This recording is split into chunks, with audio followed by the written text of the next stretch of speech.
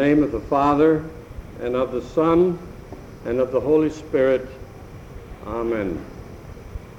The text that I would like to use for our meditation this morning is taken from the 90th Psalm, which is usually the psalm read at the end of a year, and from that psalm, verse 12.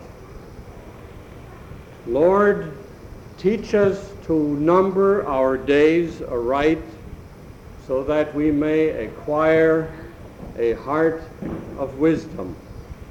So far, the Word of God.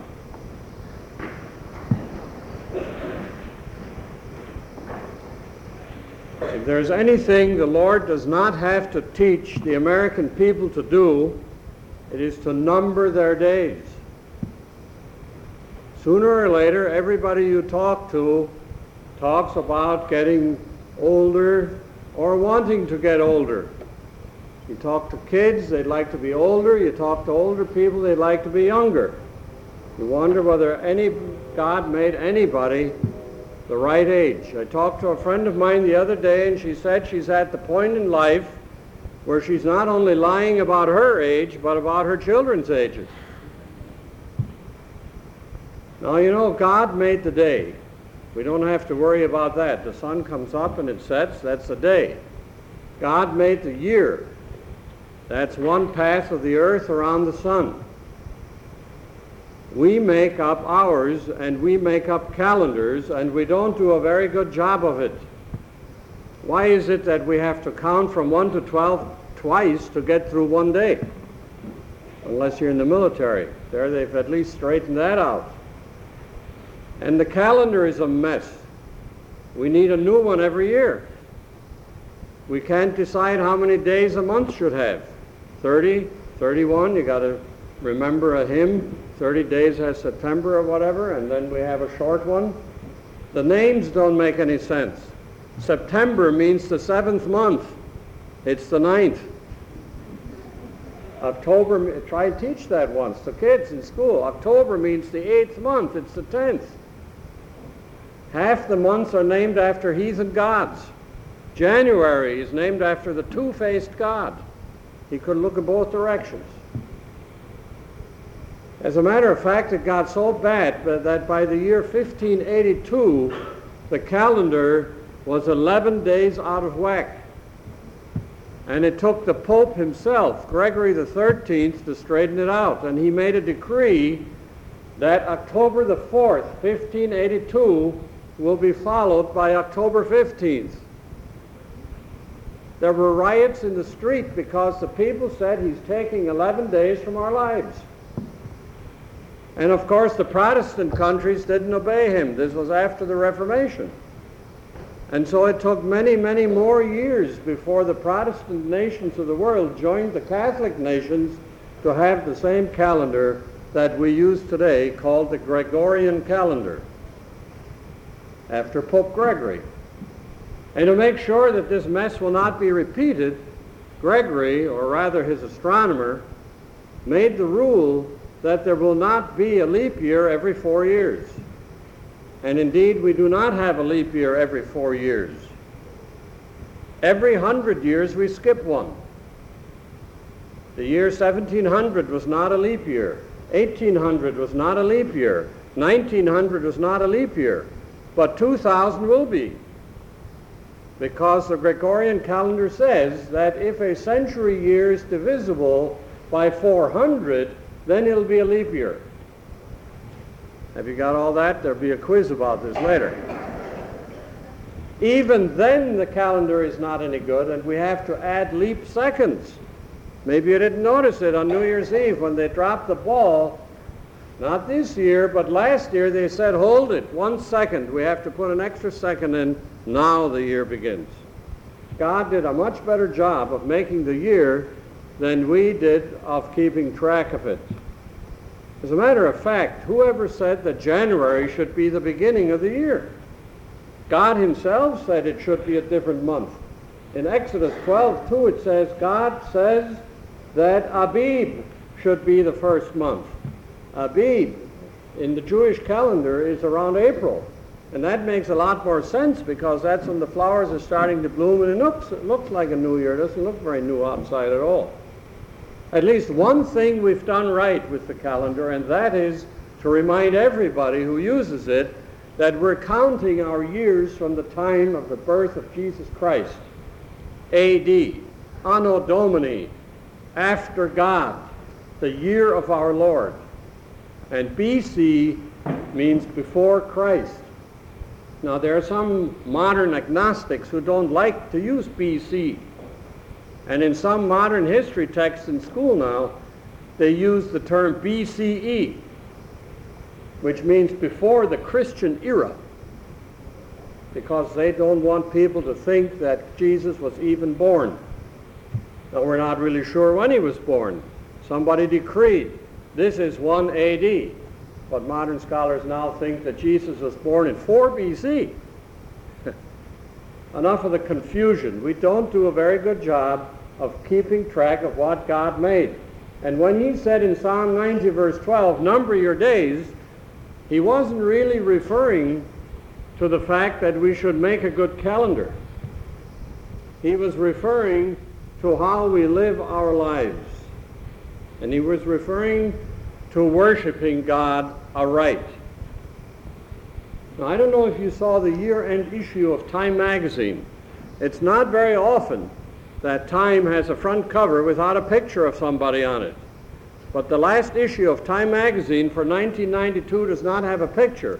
Instead, it says in great big print, what science tells us about God. This is an amazing thing that Time magazine, considered a rather liberal journal, should talk about God on the front page in the last issue. It doesn't say, can science tell us anything about God? It says, what does science tell us about God? Number one, the headline says, science can tell us there is a God. And that's absolutely true. In every classroom in America, we ought to say, and I do in my science classes, that science teaches us that there is a God. As a matter of fact, in an issue before this one, Time magazine said, only the fool today says in his heart there is no God. No scientist on earth worthy of his salt today, keeping up with modern science, can deny that the signs in the universe point to a creator. Only an idiot would say, quoting, that the universe got there by itself, if all its diversity of life. Scientists today are saying life is so complex that we're not going to get anywhere trying to make it artificially. Artificial advanced intelligence is a myth. One ant has more complexity in it than the most advanced Cray computer that the Defense Department uses. It is simply more complex than anything we can understand, and to say that it got that way by itself is ridiculous scientifically. So to believe that there is a God is no longer difficult in this age of modern science. We're being told it on the front page of the leading weekly journal in America. It's good to read that whole article. It is very well written.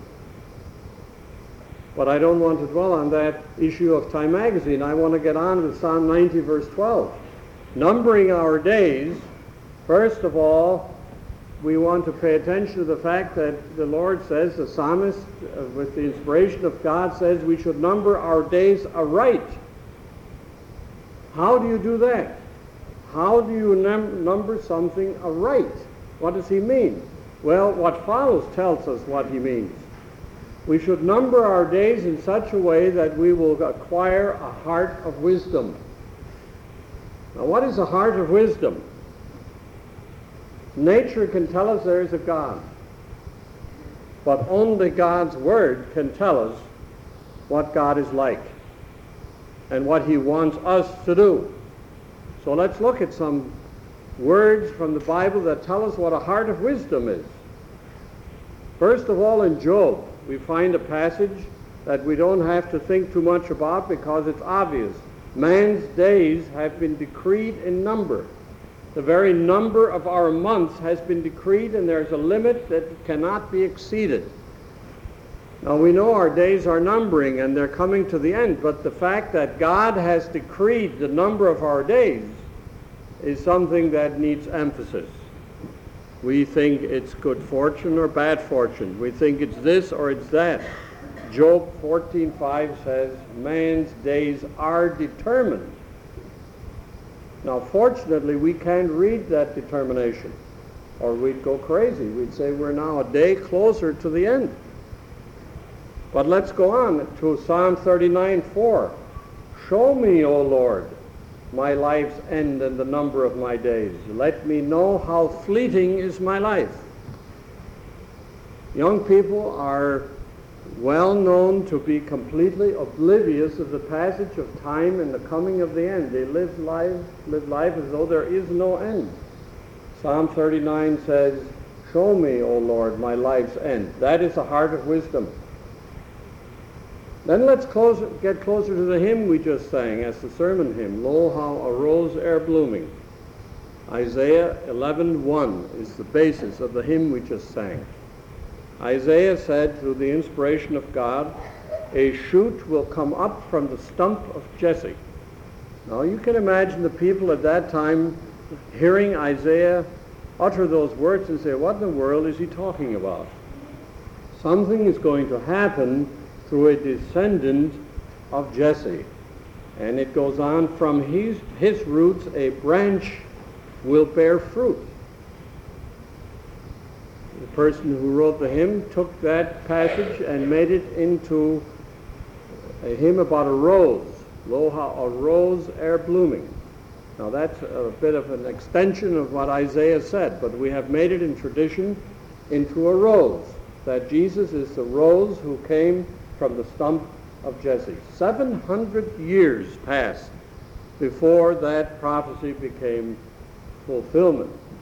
And the people who believed in prophecy and who were inspired to believe God's word waited for that. They waited and they waited till finally, as in our gospel, it tells us how the fulfillment came. And I'd like to just quote a few verses of today's gospel to show how meaningful it is as a fulfillment of the prophecy of which we sang in Lo, how a rose ere blooming. In the beginning was the Word. That tells us, first of all, that Jesus was from the beginning. The teaching of the Trinity, Father, Son, and Holy Spirit, is not something that is only found in the New Testament. It is throughout Scripture. Jesus was in the beginning. He was with God, and he was God. Through him all things were made. You can't figure that out looking at nature. You have to read the Bible. Through Jesus, everything was made that was made. In him was life. And then it goes farther and says, to those who believed in his name, he gave the right to become the children of God. It says you have to believe. You do not rationalize it out. You don't say, I can see that. You have to believe it and trust that God is going to give you that faith. From the fullness of his grace, we have all received one blessing after another. Now we all know that story of Simeon in the temple. When Jesus was brought to the temple, this aged man who had been waiting and counting his days, finally, by the inspiration of God, was able to see that this baby is the fulfillment of Isaiah's prophecy. Now, it is the same kind of faith that Simeon had that is required of all believers as we await Christ's second coming. The Bible certainly and often talks about Jesus, and he himself says, I will come again. Is it tomorrow? Is it the next day? Is it next year? The Bible says no one will know the exact time, but what is definitely known is that he will come. Are we numbering our days in a way that is in anticipation of his coming? Or do we number our days to say that we got to live for all that life is worth and get all the kicks we can because it's going to be over quick? Aren't most of the people who worry about getting older worried that all of life is almost gone, instead of saying we're numbering our days to the day when life is really just going to begin? Do we as Christians show others that that's how to live? That when you get older you should look happier because you're almost there? How do you get a heart of wisdom like that? And that's the final point I'd like to draw out of today's reading. Let's see it again. Lord, teach us to number our days. You cannot get a heart of wisdom by yourself. Lord, teach us to do this. You try to teach yourself a philosophy of life and you come up with some rather ridiculous things. There is a philosophy of life called solipsism. Maybe you never heard that word, but I read it in a book of philosophies, 101. And solipsism is the belief that only I exist. All this is my imagination, that you're sitting here and that any of this is happening. I can't prove that you're there. It's only something I'm imagining in my head. You say, well, that's ridiculous. Well, there are other philosophies that are made by human reasoning. There's another one called astrology, that our lives are governed by the influences of bodies out in space. We should do a whole sermon on this sometime because I spend a lot of time on it in class, and I find that students and adults, no matter how young or old, are always shocked when I tell them that the horoscope they read in the newspaper is a month off. I can show you that on an astronomical chart. You're reading the wrong month. Now, I'm not going to tell you which the right one is, or you're going to start reading that. I asked an astrologer once, why do you do that? And they said, well, you notice on what page the horoscopes are? I said, yeah, it's on the comic page. And the answer was, yes, it's a joke. A lot of people don't live like it's a joke. They govern their lives by it. It's an ungodly philosophy of life that we've made up ourselves. If Saturn influences your life, how about the planets that weren't discovered when they made this thing up that are bigger? How about the doctor who was next to you when you were delivered? His gravity should have influenced you too. It's nonsense. It's ungodly. How about New Age? Shirley MacLaine makes a lot of money selling New Age books. That's what we get to when we try to make up our own philosophy of life. Paul writes in 1 Corinthians, the wisdom of this world is foolishness in God's sight. And in the other way around, in Corinthians, it also says, the foolishness of God is wiser than man's wisdom. A heart of wisdom is a gift of God. You cannot decide to sit down and say, now I'm going to read this book and I'm going to get this wisdom. It has to be given to you by God. It says in Ephesians, it is by grace you have been saved through faith, and this is not from yourselves. It is the gift of God, not by works, so that no one can boast. We can learn a lot from Solomon in this regard. It says in the Bible that Solomon was the smartest person who ever lived. How did he get that way? In 1 Kings, God tells Solomon, ask for whatever you want me to give you. Can you imagine God coming to you and telling you that? Ask me for anything that I can give you. What did Solomon say? Solomon answered, Lord, give your servant a discerning heart to govern your people and to distinguish right from wrong. What did God do? God answered, I will do what you have asked.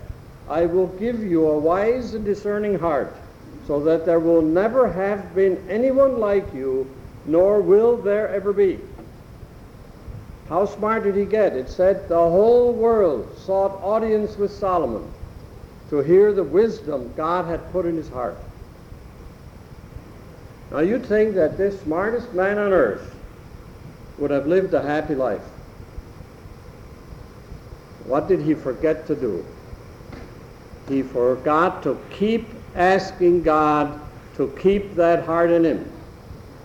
The whole teaching that once you've got the secret of life, you're going to have it forever, is not a teaching from the Bible.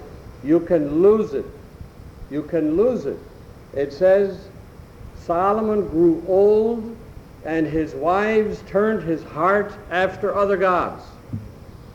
And he died a miserable person, a miserable failure, because he did not continue to ask God to keep that heart in him. Our son-in-law John keeps telling me when we talk about going to church and where he went, he lives in Baltimore, he says, Dad, it's never a sermon unless it ends with an action line. So I'm going to end with 3 action lines. I'm taping it so I can send it to him. The first action line is, don't stop asking God for a heart of wisdom. Solomon did, and he died a failure. He died a heathen. There's another action line. Knowing it and having the heart of wisdom is not enough. The devil knows it too. The devil knows the Bible better than we do. He knows all the words of the gospel, but he doesn't live by it. Action is required. Knowing is not enough. And the third action line is, don't keep it to yourself. Don't keep it to yourself. When you think about it, it may be that the only reason we're still alive is that there is one other person somewhere who should be influenced by what we say or do before we die. You never know who is watching or listening. I had a former student, and this was in Honolulu not long ago, who came up and said, I had you in class 35 years ago, and there was one thing you said one day that I never forgot. Wow, wow. What did I say? I hope it was something good. You never know. You don't decide, now I'm going to really work on this one person and that's going to make all the difference in the world. God decides whether it'll do any good. It's up to us to get the word out. It may be just the way we look. Somebody will look at us and say, how come that person looks so happy? I can't stand it. Why am I not happy? Nero, it is said, used to look at the people he had crucified, the Christians, and saw that they had smiles on their faces, and he came back and he said, I can't stand it. He went crazy. Why are they happy? I'm killing them. I'm the emperor. They were Christians. He was not. So how should we enter the new year? Worry about getting older. You know what that does? It makes you look still older. Stop counting the days. It's better than the alternative, you know. When somebody says, oh, you look old, well, it's better than not being here, you know. Count our blessings, one song says, instead of sheep. And as Christians, what blessings God has given us. Give God the glory for getting older. Give God glory for the blessings we enjoy in this land as Christians, for the gift of Jesus Christ. And let's thank God for the time we have left in which to be blessings to others. May God grant it. In Jesus' name, amen.